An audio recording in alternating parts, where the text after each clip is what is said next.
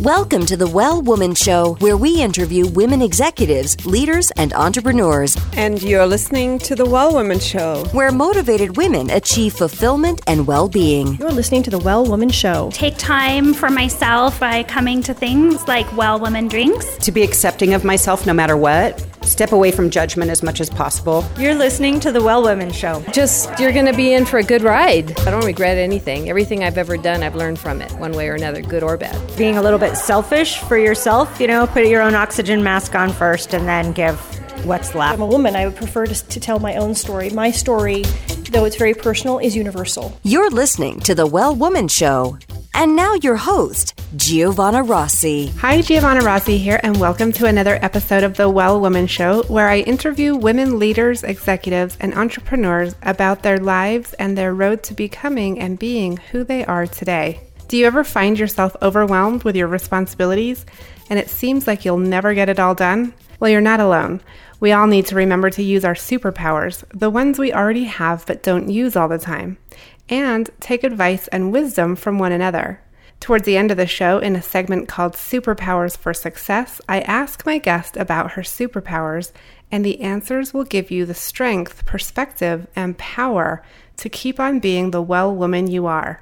I'm so happy you're here, so thanks for tuning in. The Well Woman Show is sponsored by Better Money Decisions, headed by two awesome women, Kate and Lorraine, who put your interest first when it comes to your money. They make sure your plan and your investments are tailored just for you. No financial jargon, no Wall Street double talk. Go to bettermoneydecisions.com/wellwoman to get their new book for free. Over the next 3 episodes, I'm going to be speaking with 3 different women who will help shed some light on a recent study naming Albuquerque, New Mexico, the #1 city in the country to close the gender gap in pay, homeownership, and education. The recent study by Trulia showed that in Albuquerque, the pay gap between men and women decreased by 25% from 2008 to 2015. Meanwhile, women are slightly more likely than men to have 4 years of college or more and to be homeowners in the city. And Albuquerque's city council just passed new legislation giving companies that want to work with the city an incentive if its pay gap is less than 7%. As women, we often juggle many aspects of our lives, and on the Well Woman Show, we look at women's lives through 3 lenses. First, personal, like family or health. Second, career building and entrepreneurship. And third, community, such as sitting on boards or doing volunteer work.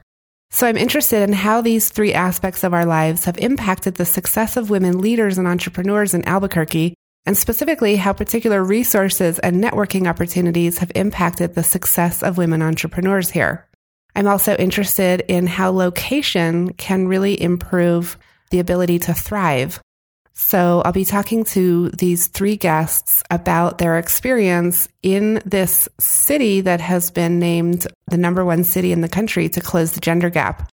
The 3 guests are Sydney Alfonso, an entrepreneur that works with Native American artists to produce high-end jewelry inspired by traditional indigenous textiles and wants to create a network of people in the Southwest who would benefit from her ability to merchandise and sell. My second guest will be Abigail Lannon-Eves, who's a nurse midwife, a leader, and a nonprofit director of Albuquerque's only licensed birth center, and is called to nurture and empower women during the birth process. And the third guest will be Christina Salas, a professor in orthopedics and mechanical engineering who fosters interest in science and encourages female high school students to pursue careers in her field. So I'll be starting with the first interview today, and then the next 2 podcast episodes will be the other 2 women. Today's topic is how your location can be the foundation of your success. And hopefully by the end of the show, you'll be inspired to take bold steps towards your goals and have the knowledge and power to start building your team of supporters and mentors. My guest today is Sydney Alfonso. Sydney's the founder and CEO of Etki, a New Mexico business that works with Native American artists to produce high-end jewelry inspired by traditional indigenous textiles. In this episode, Sydney and I talk about how she applied what she learned in a women's co-op in Turkey to her business in New Mexico, why she's working on being more curious, and why it's important to retrain your brain to create the habits you want in your life. Talking about her business, Sydney Alfonso says, "I think it could only have happened in Albuquerque." And she describes the slower pace as a contributor to her work-life balance, as well as the outdoor activities she enjoys as great reasons to be based in Albuquerque. The free giveaway today is my free resources for starting your business. I love this giveaway because it's a quick guide to resources and networks to grow your own business.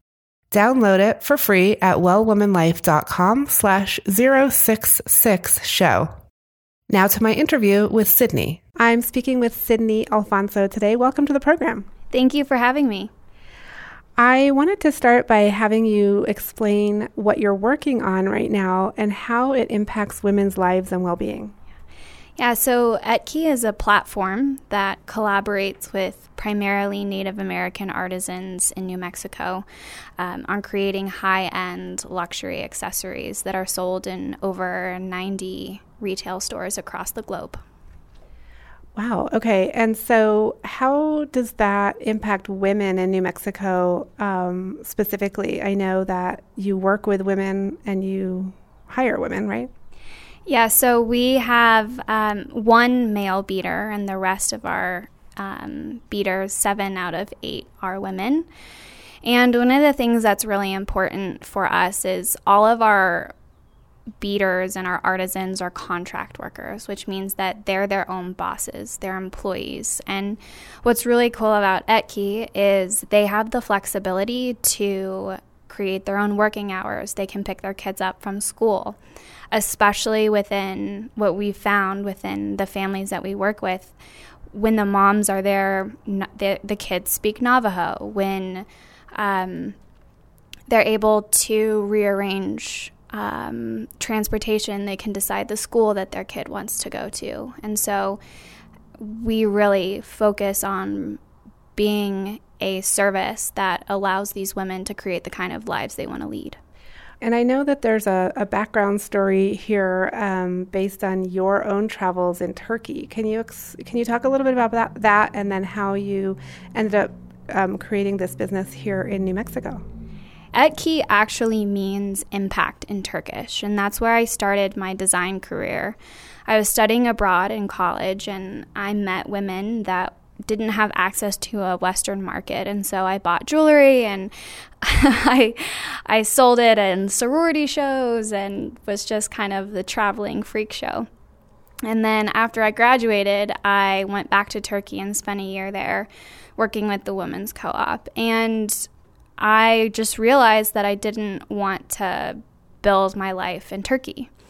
So I came back to New Mexico with everything that I had learned about working with the Women's Co-op and saw that it would be really applicable, especially for Native American art. So what I was able to do is say, oh my gosh, there are so many talented artisans who bead and who do silversmithing and leather work, but how do we take what they've traditionally done and modernize it for a high-end luxury market? So you're using a cooperative model? Yeah, so in the U.S., it's a little bit trickier for us. They're not employees, they're contract workers, so that means that they have the flexibility to do other jobs. And for tax purposes and what we do, we're not set up as a co-op.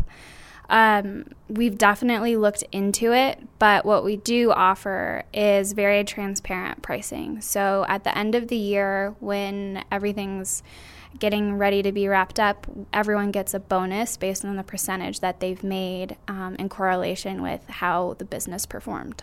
How was it building your business in Albuquerque? I think it only could have happened in Albuquerque. I just went down to the Old Town Plaza and asked if anyone could bead, and met one woman who met another woman, and we started working with one artisan. We launched an Indiegogo campaign.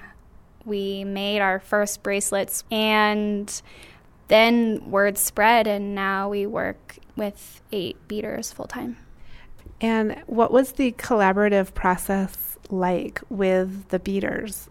We're really clear in our business that this is a community effort. So I know what will sell in high-end markets in New York. What do our customers in San Francisco and Tokyo? What are the shows? What is the business development that we really need to create these products? And then with our beaters, they'll be the first to tell you that I'm really terrible at beating. And so, I think in a lot of brands, the people that actually make the products get left behind a little bit. But for us, we wouldn't have a business without our beaters. And so as far as the production and the company, it's definitely framed as in our company, what we do. We have a really open line of communication. And then as far as the design, it is very collaborative. We talk with our artisans about patterns. One of our beaters who's been with us the longest can just look at some of our inspiration boards and whip something up. Can you talk a little bit about the process? You just mentioned these boards that you put together. What is the process from beginning to end that you go through? Yeah, I have a really fun example that's also kind of New Mexico related. So we have worked with the Georgia O'Keeffe Museum. And so we get a full range of images that they're going to display. And then we get to go back and look at the beads and the color combinations and design pieces that are inspired by her collection. And that's kind of what we do for every season as well. Okay, and you mentioned earlier that you already know the market, the international market, what's going to sell in the high-end market in all these cities. How do you know that? I guess it's less how do I know, but it's more that I'm willing to find out. We've grown pretty organically over 3 years at a pretty fast pace because I really believe in what we're doing. And so it's really easy for me to go into a store and say, I have this amazing product. It's all handmade. We have an amazing team. And I think that passion, which is passed on to me from my team, is very transparent in all of the sales meetings and trade shows that I attend. I find this fascinating because this comes up over and over with women entrepreneurs in Albuquerque, which is that if you have a good idea and some motivation and some focus, you can actually really make things happen here. And it sounds like that's what you did. Yeah, I was also really lucky. I went through an accelerator called Creative Startups. I'm actually on the board for them now. And I think one thing that I'm really impressed with what they've been able to do is take creative entrepreneurs and people that have a great idea and want to create a social impact and want to be involved in the creative community and really help them formulate the business plan. And in the very beginning, I definitely was just crying over financial spreadsheets, and I Google and still continue to Google a lot of the business terms. But I think having a network that supports you and celebrates what you're good at and what you're passionate about really helps you move past the things that you feel might not be your strong suit and still be really content with the business that you're building. Okay, and so we have several of these support systems in Albuquerque. You specifically were a part of the Creative Startup. What was that process like? How long was it? Were you in a cohort? Can you kind of talk a little bit about it? We were the first cohort, and so it was Etkey, Meow Wolf, and Synapse Apps, which were all, surprisingly, all three New Mexico businesses that placed in the top 3. So you go through a online accelerator, and then you have a week long where you're meeting with mentors, and you do a demo day, and you have a pitch day as well where you meet with accredited investors. And it was a really interesting experience that got me thinking about the potential of what we could actually build. And was it an application process in order to be in the startup? Mm-hmm. Yeah, you had to apply, you had to submit a video, and then you're reviewed. And so it is pretty competitive, but I think what's interesting about this accelerator versus some of the really heavily tech-focused accelerators is that they're really looking at the individual and the goal of what you're trying to build versus just the business and how much money you can make. What did you find were the biggest results having participated in the creative startup? It was definitely the mentor network. So having a few people that will always say yes to lunch or hop on a phone call or make an introduction has been really helpful. And it's something that now that the company's 3 years old, I'm trying to do in reverse of they just had a program called Creative Labs that helped early ideas get to the point where they could apply for the accelerator, which I think was a really healthy step to building the local business community here. And so I went in and talked, and I think, I remember how much people helped me. And so here is a chance to kind of become a mentor. Yeah, mentorship is so important in terms of leadership and entrepreneurship. Can you tell us who some of your mentors were in that early process? I have 2 mentors. One is a VC who's now in Austin, and I have another mentor that came through a connection of another mentor who works with us on supply chain. And so having the resources to say, I don't know anything about supply chain, and this person came in, his name's Matthew, he came in and was horrified again at the spreadsheet situation and sat down, we built it and got everything on track. And so I think having access to people that don't have the same skill set as you, and I think it's much more than just mentoring. It's going in and saying, okay, we're going to build this spreadsheet and then we're going to schedule 2 calls a month to go over and track your progress. And I think sometimes as an entrepreneur, you get a lot of advice, but it's really helpful if someone just takes something off your plate and holds you accountable. Yeah, it's that accountability partnership that's really important, isn't it, in the mentor relationship? And where do you think your company would be had you not participated in that creative startup? I don't know. I mean, it's always hard to think about it, but I think when things get tough, and things always get tough, especially in small businesses, the only thing that keeps you going is your team and the people in the community. So I think it's really hard. It's really hard to do things in a silo. So that would be my number one piece of advice, is to find people that inspire you and motivate you. And for women out there listening who might be interested in starting their own company, or they already have and they're looking to progress, but they're not in an incubator yet, what advice would you give for creating a mentor relationship? Yeah, so I was actually just at a conference with really high growth female entrepreneurs. I mean, it was called the Circular Summit, and there were women in there who had raised $40 million, 50, 20, 10, $1 million is still a lot of money to raise, and had these really booming businesses. And I think there's a little bit of a different connotation when it comes to mentorship. So if you look at these really big businesses that are poised for growth, you should probably have a mentor that's done that and that's built a really big business if that's your goal.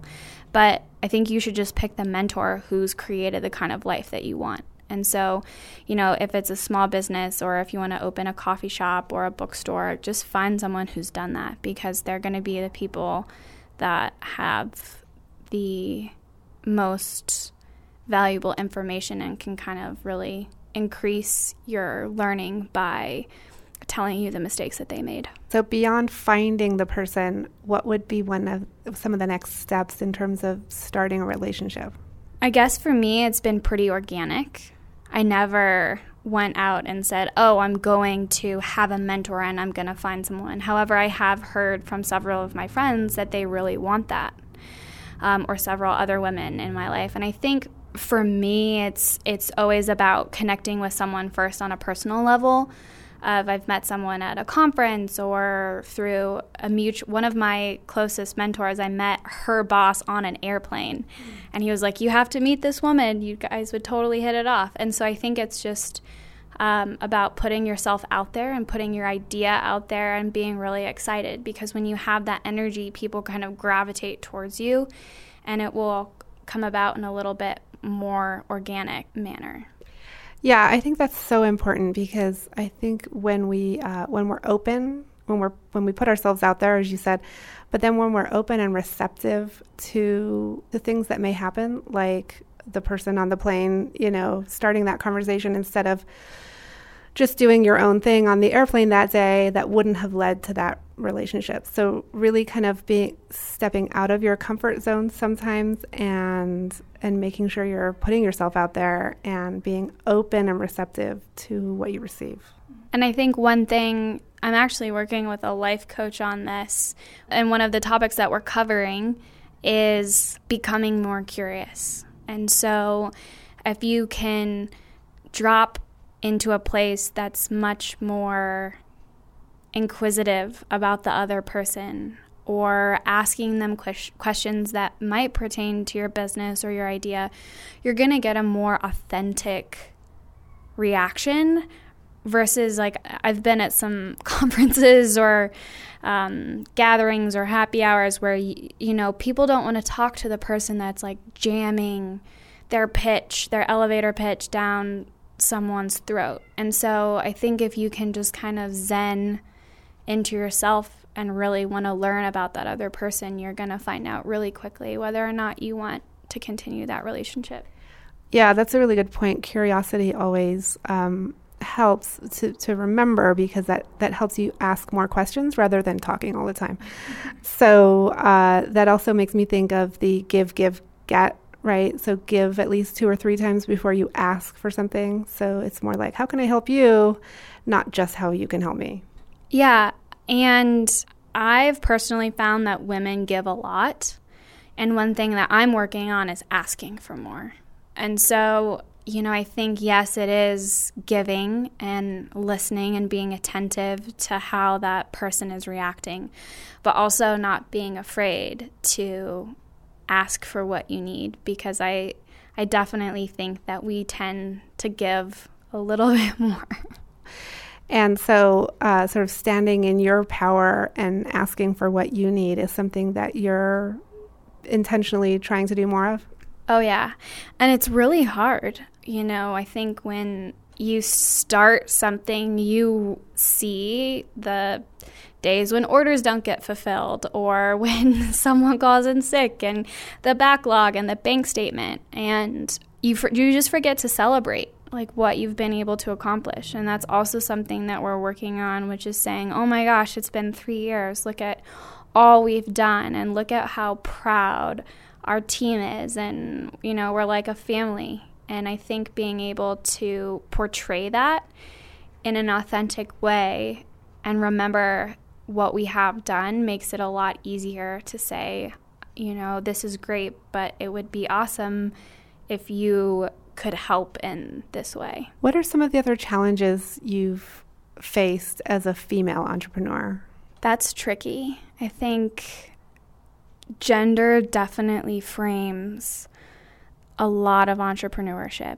I found that women don't quite exaggerate as much as some of what I've seen. So I still live part-time between San Francisco and in the Valley.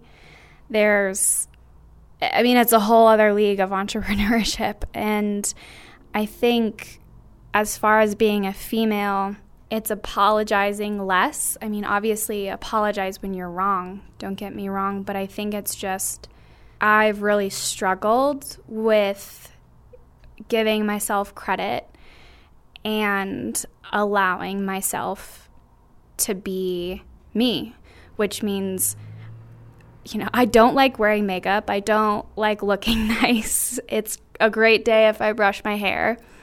And I think just like that self-acceptance, rather than trying to create this image of perfection, has been something that I think a lot of women deal with. And I hope it changes. Do you feel that you have felt the pressure to look good and do, sort of appearance is important in your work? Yeah, absolutely, especially because we're fashion forward. So Paris Fashion Week, I glance at myself in the mirror compared to, the clothes that I'm not wearing or the shoes that I don't have, or the people actually spend $10,000 on bags, right? And I think to feel like you have to look a certain way is really stressful. And it's something that I believe every single woman on the face of this earth has felt. And I think that's, again, another piece that's really important to me as we're growing is, as a fashion and as an accessories company, how do we have different narratives? How do we not just have really blonde, skinny models, but how do we portray diversity and defy gender norms and just kind of create a little bit more of a real world than what exists in fashion? How do you find dealing with setting boundaries as a woman? A lot of what we talk about on the Well Woman Show is the ability to say no and set those boundaries. So has that been something that's come up? Yeah, I oscillate a little bit on that because when you're first starting, I think you have to say yes to a lot of things because you don't have any basis to test it. So, I've had events where I was like, oh, I really don't want to do this, but I feel like I owe them something, and then I did it, and then boom, you get one of your best clients. And so I think as a small business, you really have to hustle, and your first few years are going to be really hard. And now I think I'm overcorrecting a little bit and being a little more close with my time, and I'm getting really clear on what my priorities are. And I think there's never going to be a perfect balance. You have to go with the flow of your business. But I think as long as you're mindful and you meditate and you really ask yourself, like, what do I need today and what can wait until next week or next month, and really focusing on those really core objectives has helped me. I wanted to ask you, backing up a little bit, about your business, what it was like to negotiate your first deal and get your first placement. I thought $1,000 was so much money.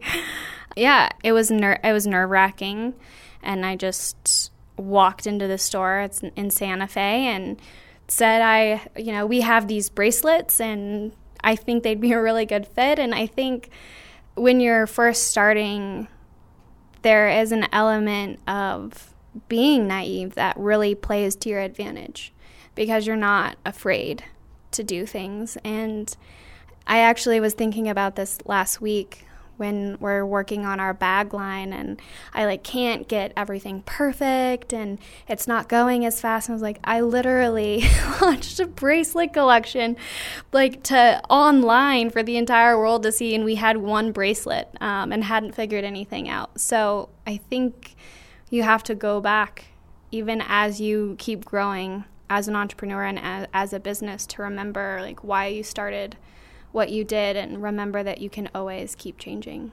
What makes being based in Albuquerque, even though you have this sort of global business, what makes being in Albuquerque a great place for you as an entrepreneur with this particular business that you have? Yeah, it's definitely the community. Working in really close proximity with our artisans is crucial to our identity.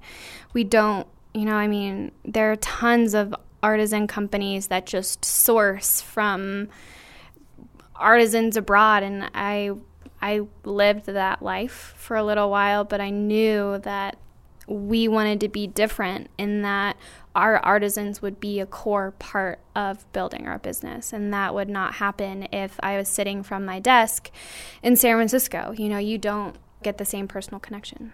And you don't have a brick and mortar store, right? You actually just have your products placed in stores all over the world? Yeah, and we're also online, and as of June 1st, we're going to be on 4th and Mountain in a small retail showroom space. And I think that's another thing that Albuquerque has provided, is just the first jumping off point to have a great space where we can build community and grow into our larger vision. So what do you mean by build community, and what's your larger vision? Yeah, so I think that there's a trend within fashion and accessories. You know, it's seen in Austin, really cool chic boutiques, and New Mexico invented boho chic. Like, we have a network of really amazing artists. I mean, our entire community is just super rich in culture.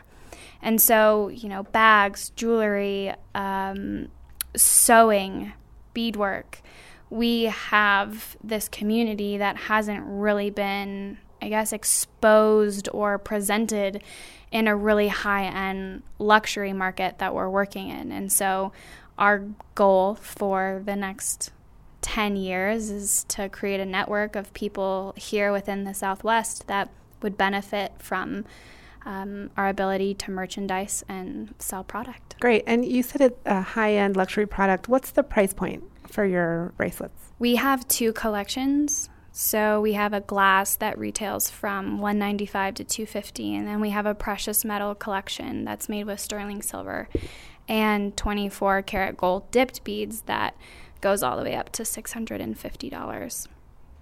And we're currently working on getting solid gold and silver beads made by artisans. So that will be a really fun development in 2018. So, Sydney, we're moving into a segment called Superpowers for Success. Before we get started, a quick word from our sponsor.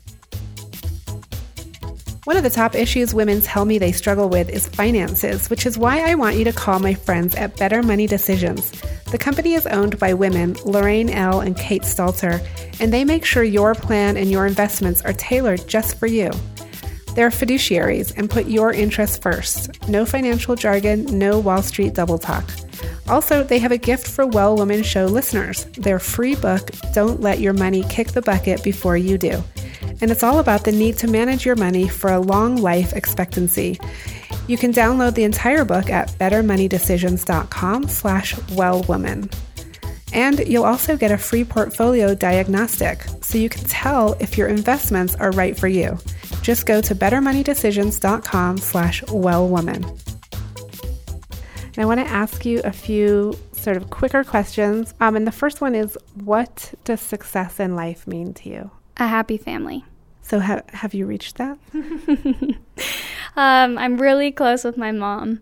And I mean, I think that's one of the things where it's really hard when you're in your late 20s to start thinking realistically about your goals and your vision. And I think for me, while building a business is crucial to creating the change I want to see in my community, I really think that there's a deeper connection when you raise a family that is happy and healthy and a good member of our universe.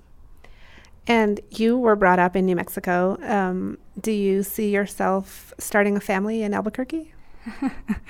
I don't know. My boyfriend is French, so we have some negotiating to do. Okay, don't want to put you on the spot there. When did you know, Sydney, that you were really good at what you do? Last week, I think, was when I had that moment. We had 3 deaths within the family in our very small network of artisans. And even with all of this chaos and trauma going on, everyone collectively organized and got orders out and showed up and really demonstrated that Etki was of value. And I think, that took 3 years to build, but it really made me realize that what we're doing is beneficial to these communities. Okay, and can you describe one personal habit that contributes to your well-being? I think meditation will be. I'm still struggling with the sit down and take 5 minutes to deal with yourself. It's actually way harder than it is. But, I mean, it's exercise for sure is the only thing that keeps me sane. Can you talk about how you fit that into your daily life? Yeah, I think it's just a priority. So again, working with my life coach is kind of like retraining your brain, and I'm not a huge exercise person. I mean, I'm very happy to spend my Saturday in my sweatpants. But after you do it a couple times, you just retrain your brain to remember, like, oh my goodness, remember how great I felt after I went for that walk. Or if I'm feeling really anxious, like, just put on your tennis shoes. You don't even have to run. Just do 10 minutes and you'll feel better. And I think coaxing yourself into remembering how you feel afterwards is a habit. And I mean, it's different depending on your stresses or where you are or traveling or your family or work. But I think just prioritizing yourself to do like 20 minutes, and that's all you have to do, is something that really helped me jumpstart that habit. So that is something that I also do. I love getting out and walking around. We have a huge park near my house, so I walk around there, or in the foothills or something. So that is something really unique to Albuquerque and to New Mexico, is having that accessible to us. Yeah, and I think the fact that it's a 20-minute drive to the mountains where you're totally isolated is really nice. I think in the winter it's great because you have skiing and snowshoeing or hiking, and there's just a lot that New Mexico does provide. I also love the zero commute that I have since I work from home. Do you have a long commute? I mean, I know you're going to get an office downtown, but I think no matter where you live in the city, it's just not that big a deal to get where you're going. Yeah. When there's traffic, I'm like so enraged. I'm just like, what? What? It's going to take me longer than 20 minutes to get there? Yeah, I think the slow pace of life is also really helpful. I mean, like I said, I did run my business part-time from San Francisco about 1.5 years ago, and I can accomplish so much more and definitely have that work-life balance of getting outside, the air, not being in a city, no hour-long commute, cooking, going to the grocery store. I mean, I think that you can have a really great life in New Mexico. And what superpower did you discover you had only to realize it was there all the time? I remember this question when you ask other women this, and it's so hard. Resiliency. I think looking back at where I grew up and going to school, and I lived abroad in high school. I got a scholarship when I was 16, and just like all of these little things end up adding to your portfolio of strength that you don't give yourself enough credit for. And I think that's probably been the superpower with starting my own business, is just not giving up. And what do you do when you get knocked down? Like, how do you activate that resiliency? I think what I used to do is just pretend that it didn't matter and almost think of like an excuse of like, well, they weren't even a cool store anyway. And so I think now that I've been able to separate myself versus the business, I give myself space to say, oh, wow, like that really sucks. Like my feelings hurt, or that was a terrible meeting or a rough conversation. And I think giving myself permission to feel a certain way has been really helpful. And then when you do that, you're able to process things a lot faster and just brush it off and move forward, because that's all anyone can do. And I think if you have a really strong vision and strong commitment to your passion and what you're trying to do, it's easier, right, to get back on and say, okay, I'm going to keep going. Yeah, and I think, again, it goes back to maybe not a mentor, but just that community support of having someone you can call. And I think you need to preface what you need. That's another thing, is like, if you're going to talk to someone, you don't just want to call and complain, but you want to say, hi, like, I really need to vent. Like, can I tell you about this buyer at this store who's just enraging me? Like, can you listen to me for 5 minutes? And then you let it out, and they are just there to share that and hold that experience with you. I feel like it's an easier way to move on when you have someone to kind of commiserate with you. And it's great if there's wine involved. I think a part of that is that there's no judgment in that conversation. So when you ask to be heard, the other person isn't judging you or isn't necessarily trying to advise you, but just listening, right? Totally. Yeah. And I think that's another communication thing I've learned, especially between men and women, of saying what you need. Like, I need you to listen to me. I don't need you to fix this. And that has been something I've learned within this past year. My husband says that to me a lot. I'm a fixer. I'm a problem solver, so it's hard to not always be problem solving. Sydney, what advice would you give yourself 10 years ago? So 10 years ago, I would be 16.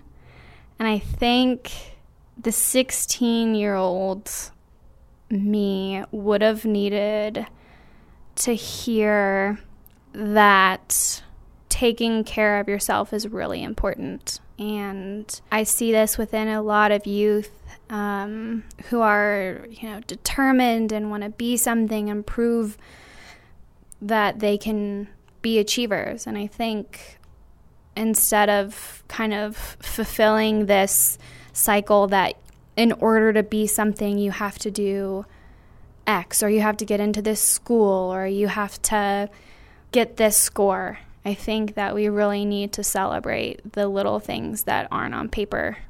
And I think I would have told myself that. And do you identify as a feminist? Yeah, I think the definition of a feminist is equality. And I believe that every human on earth, even if they don't necessarily identify with it, can agree to that. And as far as the negative connotation that is kind of like pro-women, that is trending on media, is something where it's a trend. It's not really going back and looking at what it is, which is equality. So, yeah, I'm a feminist. Nice. And what are you reading right now? This is the last question. What are you reading right now, and what's on your nightstand? I am reading The Blue Ocean Theory, or like the Blue Ocean Strategy. It's about not competing in a sea of red water, but looking to how you can frame your business into blue water and what you can offer that customers haven't seen before. I recently heard about this book, and what's the deal with the red water and the blue water? Yeah, so the red water is like sharks make it bloody because there's so much competition, and you have to swim to blue water where there are no sharks. Okay, so the basic premise is that you need to be building your business with less competition? Yeah, so one of the examples that they use is Cirque du Soleil. So they took a circus, which was a super outdated form of entertainment, and they blended it with adult entertainment and elevated it and made it still at that same price point that was accessible, that people were willing to pay for adult entertainment, but taking a new, fun, youthful concept in it that someone wasn't doing before. As far as how that pertains to us, we have a spreadsheet going. So if any listener out here has some ideas, just let us know. But it's definitely a great book to get you thinking about how you can be different and add value to customers out there.